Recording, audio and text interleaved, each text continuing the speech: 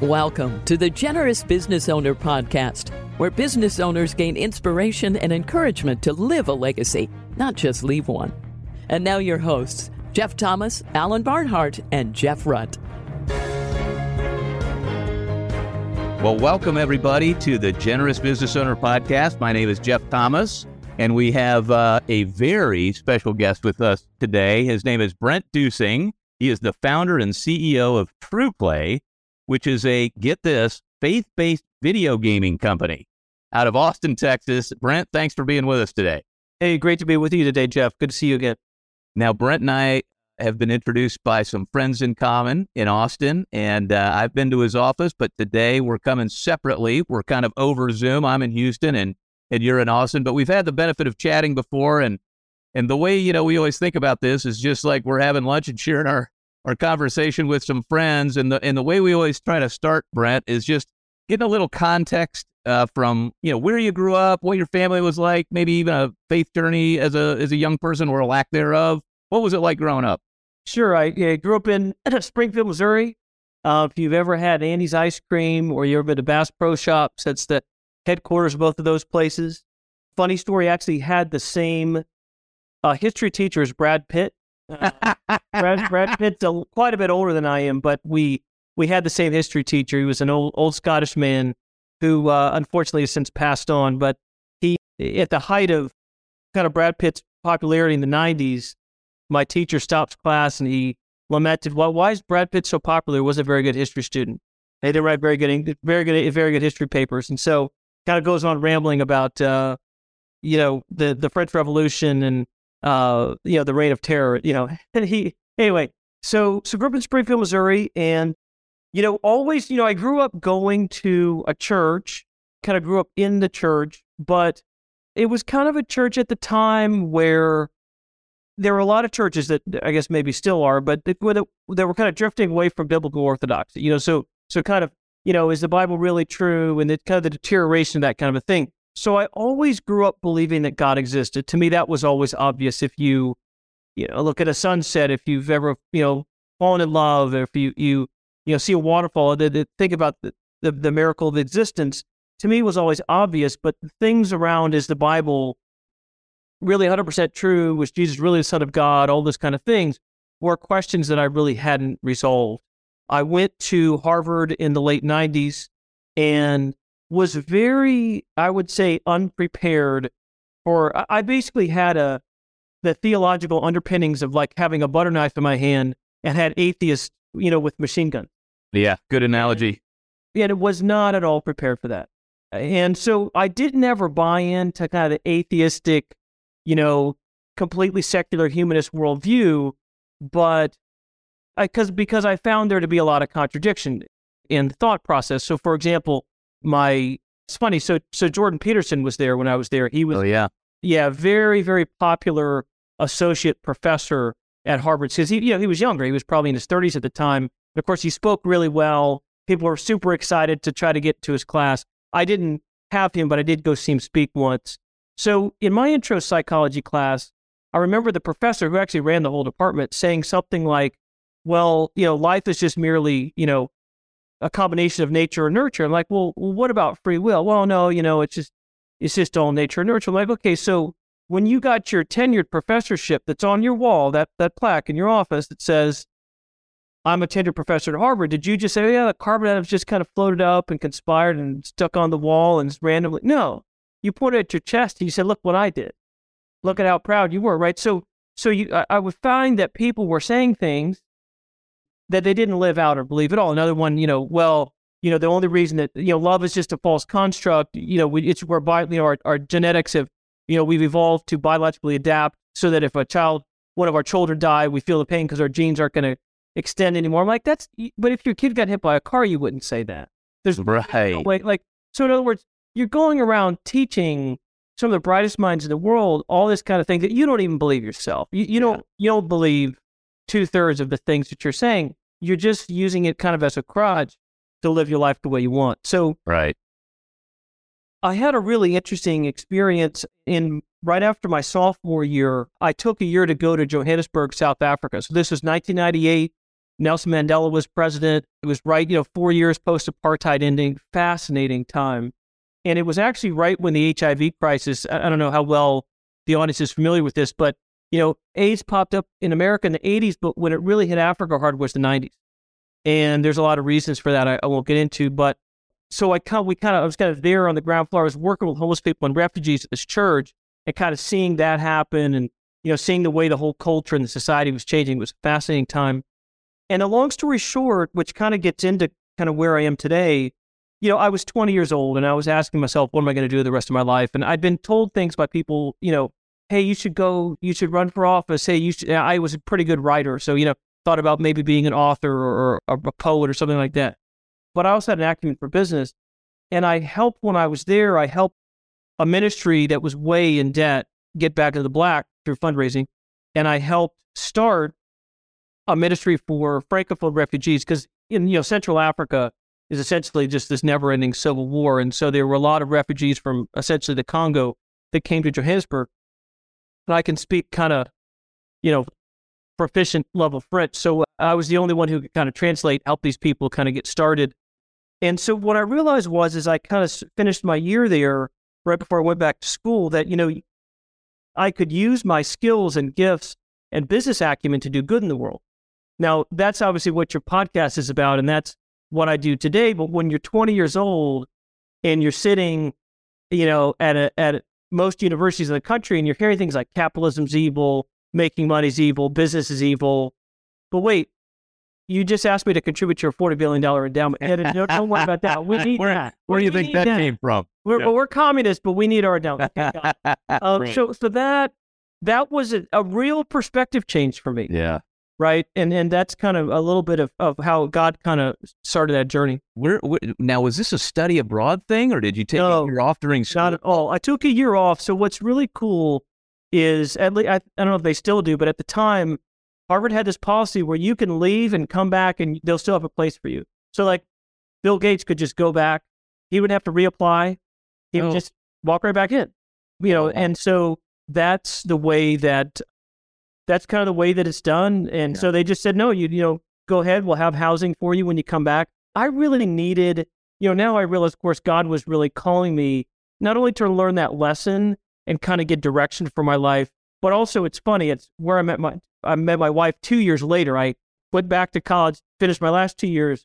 Then I took kind of a summer trip, before your real life starts in your job. So that summer trip, the second time I met my wife. So, your life only makes sense in the rearview mirror, right? Right. Somebody, I forgot who said that. But it's true. At the time, I just felt like I was called to this, like it's something I needed to do. I just felt this really deep conviction. And now I realized it was kind of, meeting my wife and also getting kind of an internal sense of purpose for, what God had for me. I love that. That's a great setup. And so I was thinking of saying that clearly you weren't a poet because you probably wouldn't be on this podcast now. But, maybe it would have been the exception of the wildly successful poet could bring that back. But there aren't any more successful poets. Right. Successful poets are rappers, right? Well, good point. Lost art form besides in music.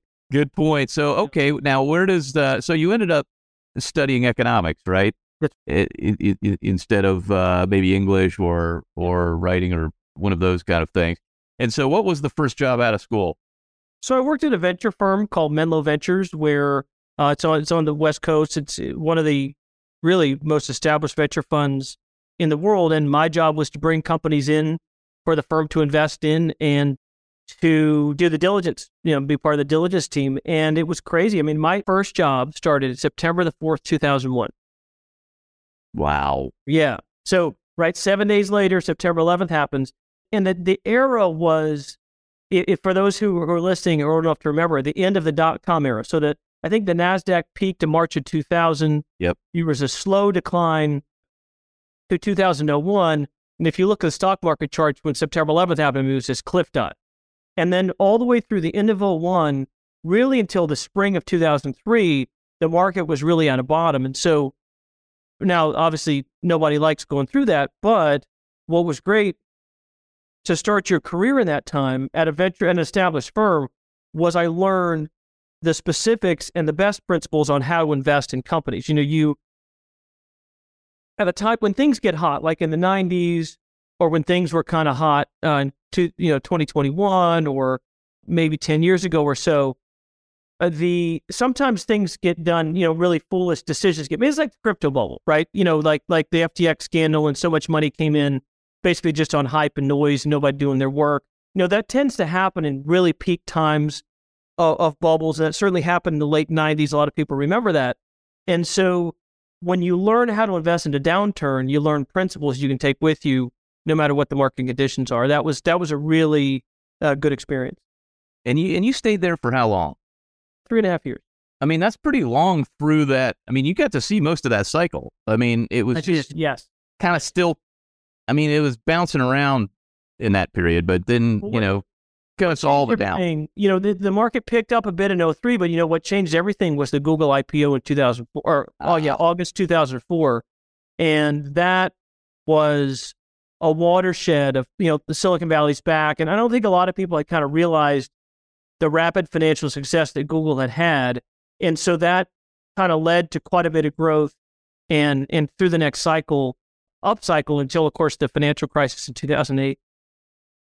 And okay, so you spend 3 years there, and then you kind of get into the industry, if you will, right? So that, by the way, that's a pretty big job right out of school, even though you went to a great school. Our last guest on the podcast was talking about, he was an investment banker for 17 years, and how, many kids today coming out of college, you got to get an MBA and then go do the investment banking job for 3 to 5 years and then get into venture cap. So that was a pretty big job right out of school, wasn't it?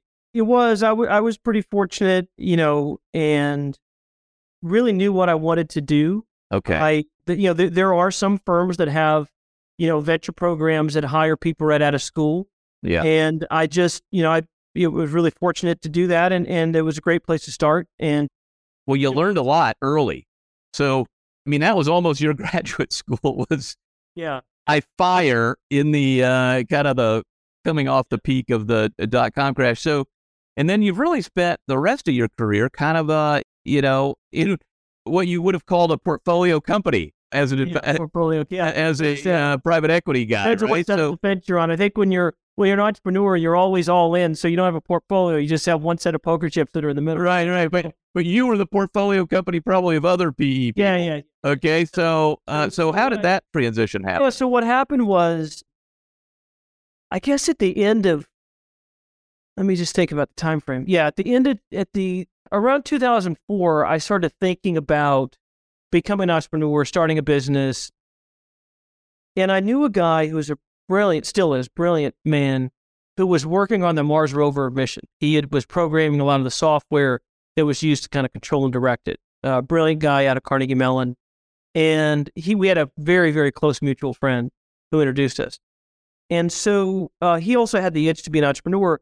And so in 2004, we realized, okay, cell phones are everywhere. Everybody's got a mobile phone. Now, this is before the iPhone. The iPhone came out in 2007. But everyone had the Motorola Razr, if you remember that, or BlackBerry, or Nokia was still a huge thing. Yep. Microsoft was really the first ones to the smartphone market. And so I realized wherever there's going to be a screen, there's going to be an ad.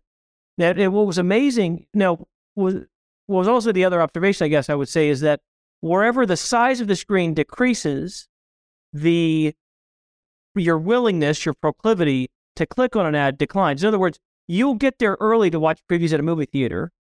You will tolerate ads on your TV, but you will try to avoid ads on your computer screen. So we figured, well, if they're on your phone, they're going to be even less likely to look at them, but there will be some kind of advertising play. And so, and of course, like I think a lot of people who start companies, we were told things like, oh, nobody will ever click on ads on your phone. I don't need that. I don't want an ad on my phone. How many ads did you see today when you were reading the news? Phone. Right. What we built was a company that built coupons on your phone. So, the way we thought about it was,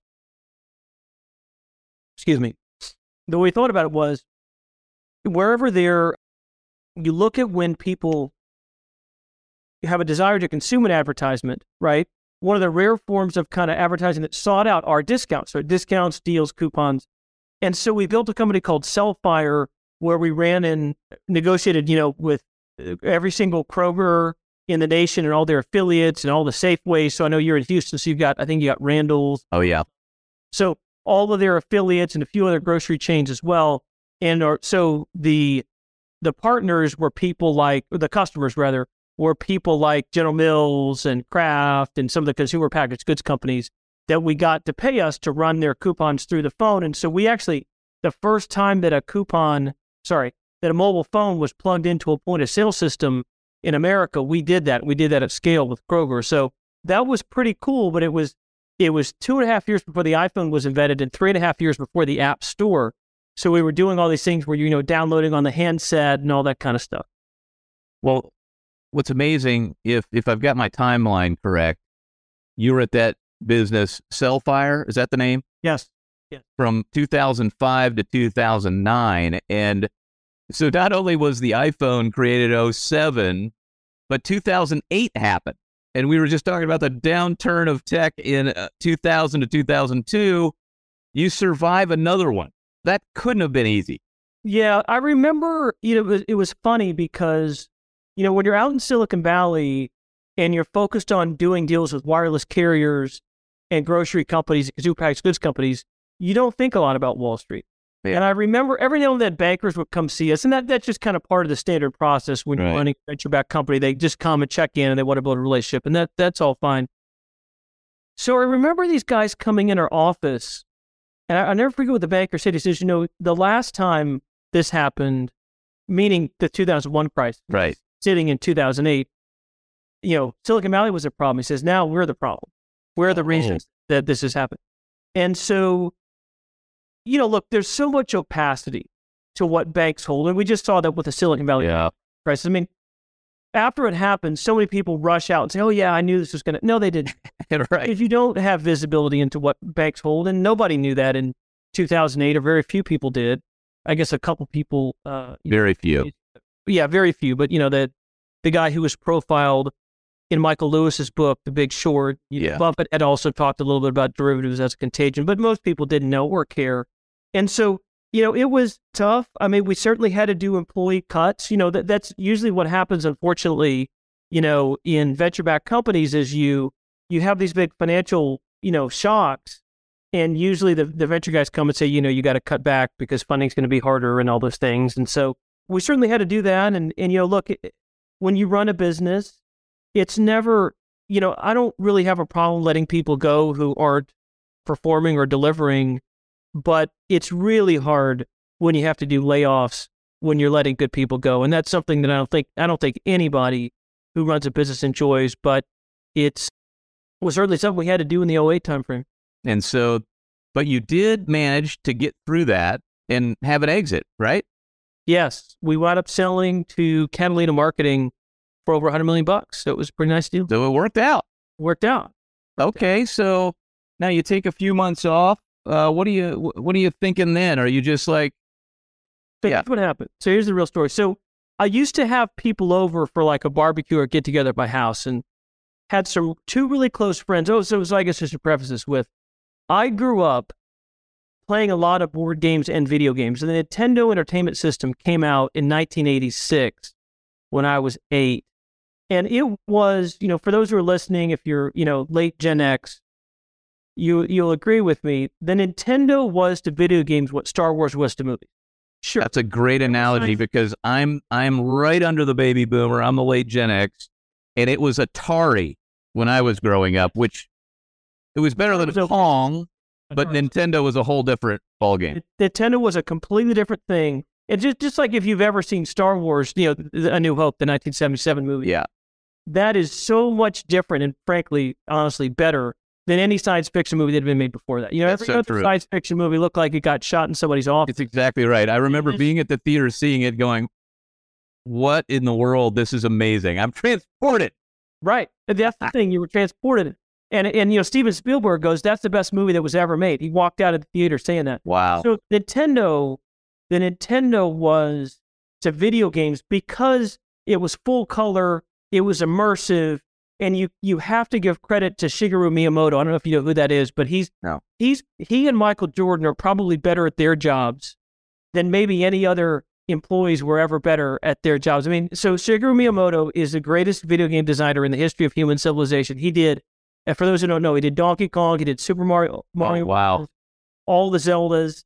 He invented the Wii, the remote Wii's from the 2006. I believe he did Metroid, and I know I'm forgetting quite a few other things too. You guys can light me up in the comments about other great things he did. But he's a brilliant man, just one of those few people like a Steve Jobs where they just kind of know exactly what to build. See, the rest of us have to test and iterate, but there are these rare people like Miyamoto and Jobs who they just have this preternatural gift to really be able to skate where the puck is going. And so and when the Nintendo came out, it made gaming part of the cultural conversation for my generation and everybody younger. Yeah. And so I grew up playing video games, fell in love with the Zelda series, enjoyed the Mario stuff, played a lot of sports and combat games and stuff.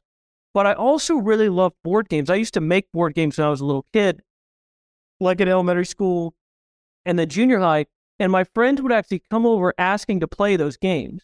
Wow. So I knew that, I kind of... You had a little talent in that area, an interest for sure. An interest. And the other thing I did, I was mentioning writing. I used to write a lot of creative writing as a kid. So fast forward back to my faith journey in 2000. So I became a Christian. We kind of skipped over this in the 2003, 2004 timeframe. And the thing that really impacted me, well, there were three things, but one of them was The Passion of the Christ. If you guys are, if you haven't seen it, stop what you're doing and go see it tonight. Yeah. Most of you listening to it probably have the Mel Gibson movie from 2004. Not only did it make a really big personal impact on me, because, when you grow up in Christendom, and please, hear me out, you kind of see the cross as a general part of the cultural conversation. It almost becomes almost like a cultural legend or a cultural fable. So you go to a regular church in America and you see a cross and you come in on Sunday for an hour and you go away. It just means a symbol of where you're going, right? You see the Passion of the Christ movie and you see the way things really went. You're like, oh, that was horrible. And that was for me, and I was the one at fault. And so that had a deep impact on me. The other thing was, it really became our guidepost. And we put our values up on our website for everything that we do here at True Play, which is, if you think, why did that movie succeed? Well, it was highly engaging. I'm not going to say it was fun. It certainly wasn't fun to watch, but it's engrossing, right? You're riveted to the movie, even though you know exactly what's going to happen. There's no plot twist. There's no surprise ending, right? You know exactly how it's going to go, but you're really, you really get immersed because the acting is so good, the cinematography, the music. Mel Gibson is again, one of those truly, truly, truly gifted directors. So then, the other thing he did was, though, it held to what I call biblical authenticity, right? Sure, he took some creative license with this scene and that scene, but the thrust of the story, the point of what was going on, most of the action was adherent to the biblical narrative. Sounds like it kind of reignited your faith and kind of made it real and a little more personal. Is that fair? It made it real and personal. I would say I was already on a journey, and this is kind of a longer part of the discussion, but I'd gone to a small Bible church in Mountain View, California, and met a pastor who I started asking a lot of questions to, and he's very patient answering my questions. So I was on a journey. I was starting to read the Bible. So it wasn't like I just hit it cold, but it was like the nail, like the final nail. And it makes sense. It sort of all came together for you. Yeah. And now this is while you're running Cellfire, the company we were talking about earlier. It was actually while I was at the venture firm. It was really still early in my career. Yeah. Okay. And so that seed is kind of planted. So it's not like you already had True Play and you just started slapping the values up on the wall. This seed was germinating, and you go through the venture firm, you go through Cellfire, you have the exit. Now there's a move in here somewhere. So you're a Midwest kid, goes to Boston, over to San Francisco, and how do you land in Austin? Oh, okay. So that move was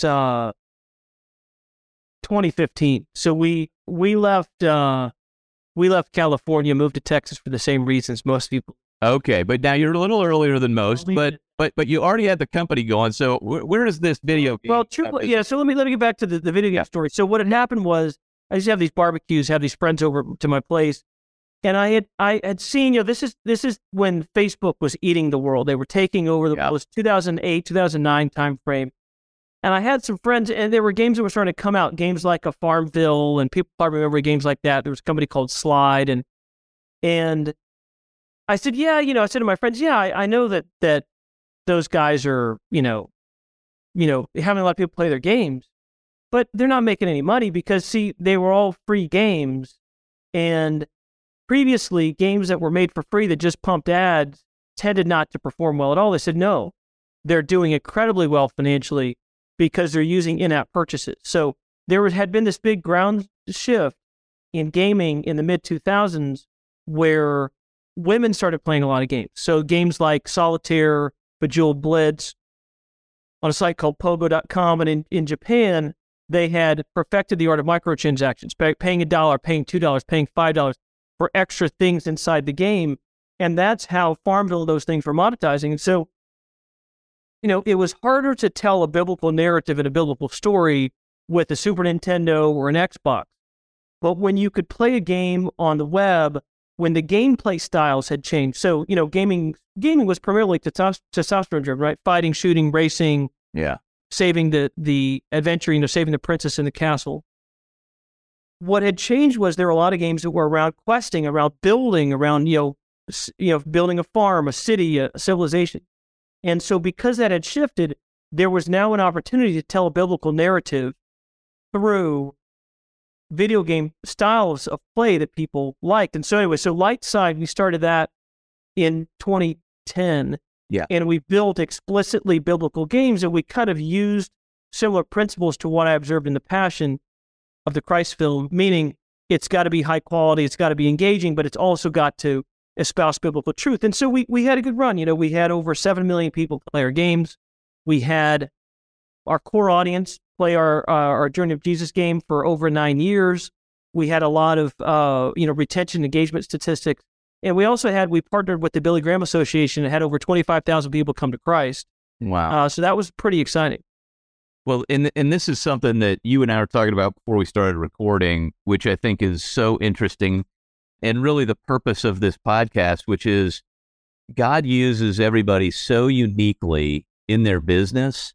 Some people, like Alan Barnhart, to lift heavy things, as he likes to say, okay? Maybe the faith isn't explicit. Now, you can do that. You can operate a crane to the glory of God, okay? And you can treat your employees, though, in all kinds of businesses in certain ways. One of the things I think is so interesting about your business is the content itself is a ministry. Now, I know, and we can get into some of this if you like, about the way you treat your employees and all of those things. Luckily, I've gotten to meet some of them, and I can tell you've built a great culture there, or God has through you by attracting people to this kind of a movement. But I think that's so interesting. Can you talk a little more about what is it about the journey you take people through in the game? Yeah. How do you imbue that with a faith journey? So at TruePlay, which is a new company, it's a separate company than Lightside. With TruePlay, we just started back in, we started going in 2020. So TruePlay is a subscription service. We're actually about to launch it in the third quarter, and it's an app that's an entertainment platform for families, but that's explicitly Christian content that's really high quality. So it's mostly video games, but we've got digital comics, we've got videos, we've got a lot of exciting stuff, and so. What TruePlay is about is everything we do has got to be fun. It's got to be high quality. It's got to be beautiful, but it's also got to contain God's truth. So some of our content are games that are explicitly telling biblical stories. Some of our content is a new universe we've created called the Rimverse. If you go to our website, you'll see a little girl who's a bunny rabbit wearing a tiger costume, or a skunk, a boy who's a skunk that wears a crocodile robot outfit that he built himself. Now, clearly, that's not in the Bible, but it's a world where, just like our world, where God is real and the Bible's true, but there's real evil, and each of the characters has their own personalities, their own journey, which are told in games, in digital comics, in different animations, and God's a big part of it. Some of our characters are strong believers. Some are not. Some of them God's working on. I guess God's working on everybody, but there's also villains who are trying to control and manipulate and, destroy certain things. And so the characters pray, there's scripture woven in, and there's real heart issues that we deal with. As just one example, one of our characters' name is Ava, and her parents, she's about 9 years old, and her parents are divorced, and she's a lynx. And most of our characters wear costumes of other animals to look more fierce and more aggressive so they get respect. She actually wears a fawn costume, so she appears more docile because she's getting bullied at school. And her parents are divorced. And, a lot of times when you grow up in a divorced household, you're told just go along with it, just deal with it. It doesn't really matter what you think. And she's having a hard time with all of that. So in her game and her journey and her quest, she has to learn your identity is not who people tell you are. Your identity is who God says you are. And that's a message we think is really important for kids. This is so fascinating. I mean, obviously, I am not in your industry, but, even my kids kind of grew up with the questing and building kind of games, even with daughters going through those kind of things. And I remember watching them play these things. I'm going, this is kind of scarily like real life. So this stuff, like, I can see how you could imbue it with that. And I just love that theme of, like, the characters who are made up kind of cartoon characters are also wearing masks. Yes. To sort of cope with the things that they're being subjected to. And we know that there's only one real place of joy and strength. And so they all have to find that place in their journey. That's right. That is so cool. So just, okay, for the business people who are trying to follow maybe the timeline here, like me. So Light Side technically got acquired by TruePlay. Is that right? That's right. Correct. Okay. So that's sort of the acquisition that happens. You move to Austin, and and so that's kind of where TruePlay is born. So TruePlay was already happening, and I basically started TruePlay. At Lightside, we were building one game at a time. Okay. TruePlay is we're building one app with a whole bunch of content in it, and actually we're partnering with other organizations as well, and putting their content on our platform too. Everything, like I said, everything's got to be faith-based Christian, but also high quality. So most of the content we build, but we do partner with other people. But really the reason I started TruePlay was I was about to turn 40. This is after we'd moved to Austin.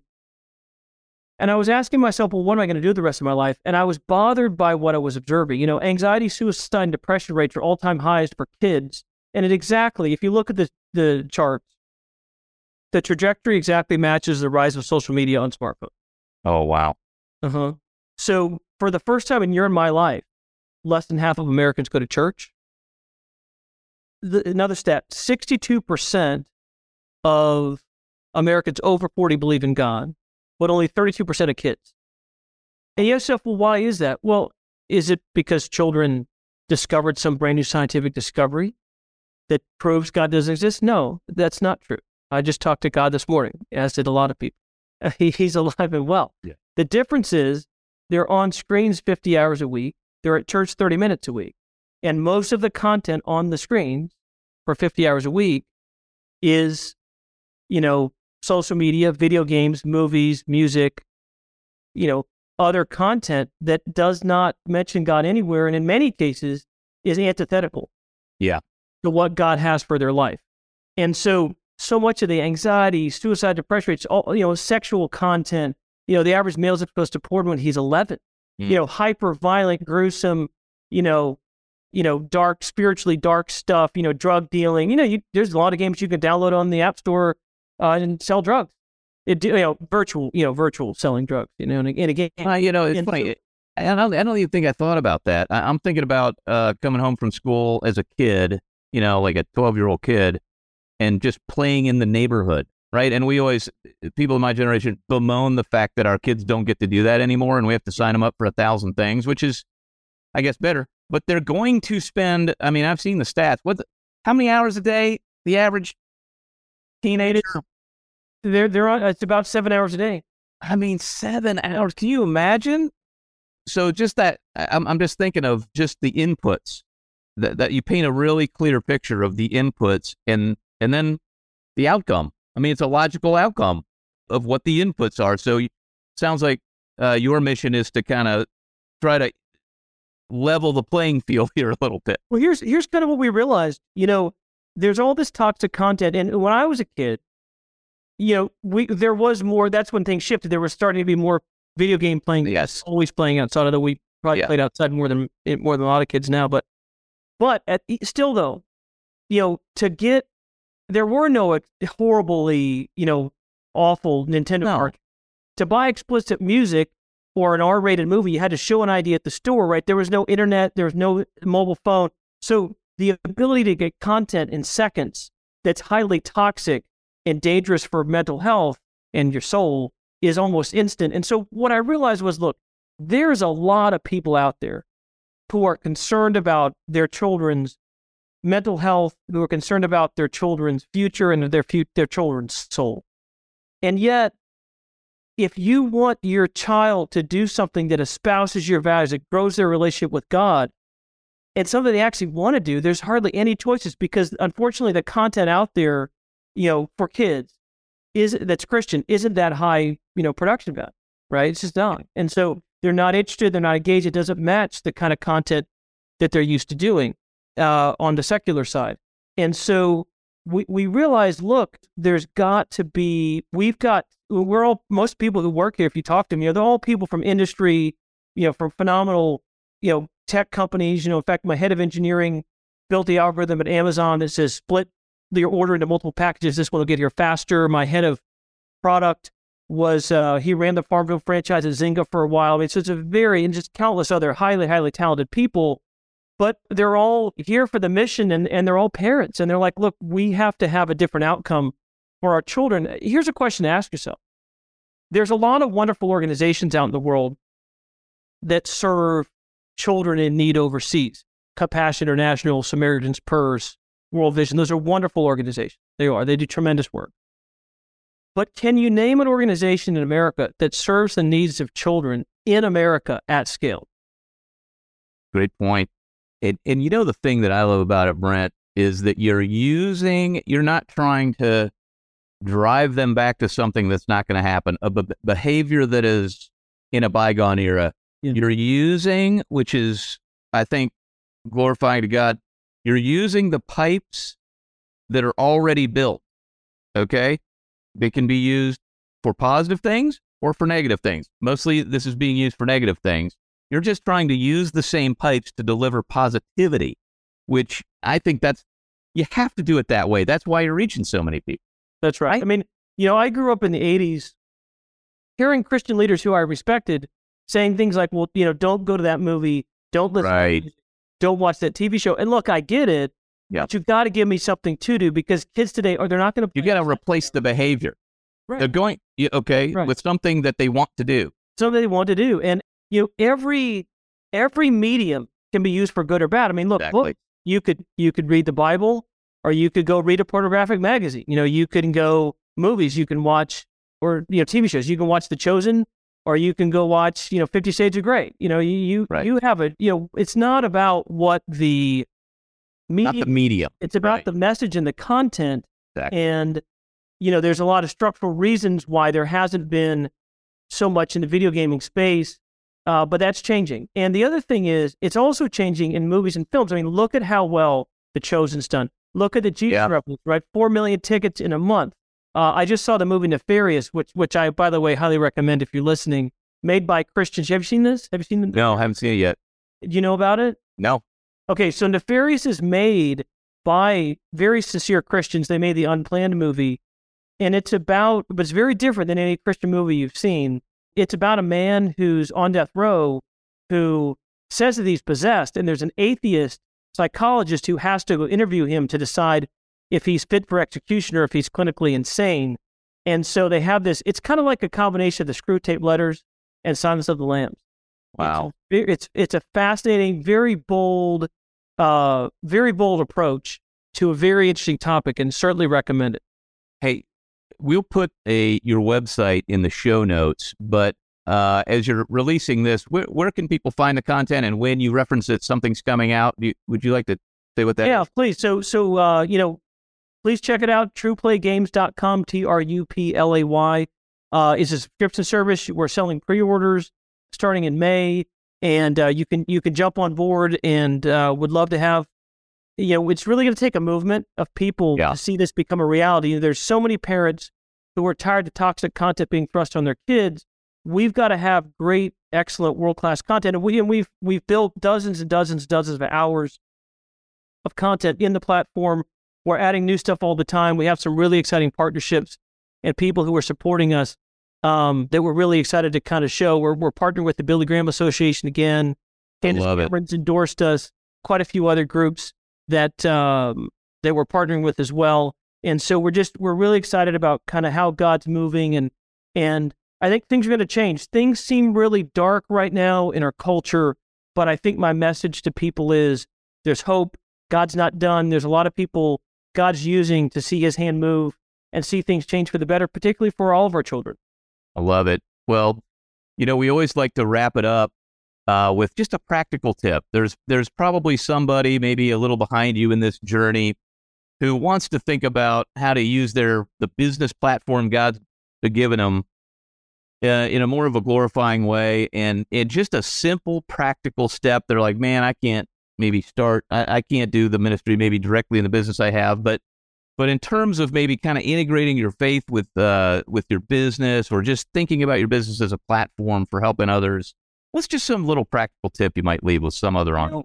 I would say to people a couple things. They're having prayer chaplains is something that you can do. There's Prayer Chaplains of America. There's other organizations that have very, very successful ministries that we employ chaplains, and people really appreciate that. I know our employees really appreciate that.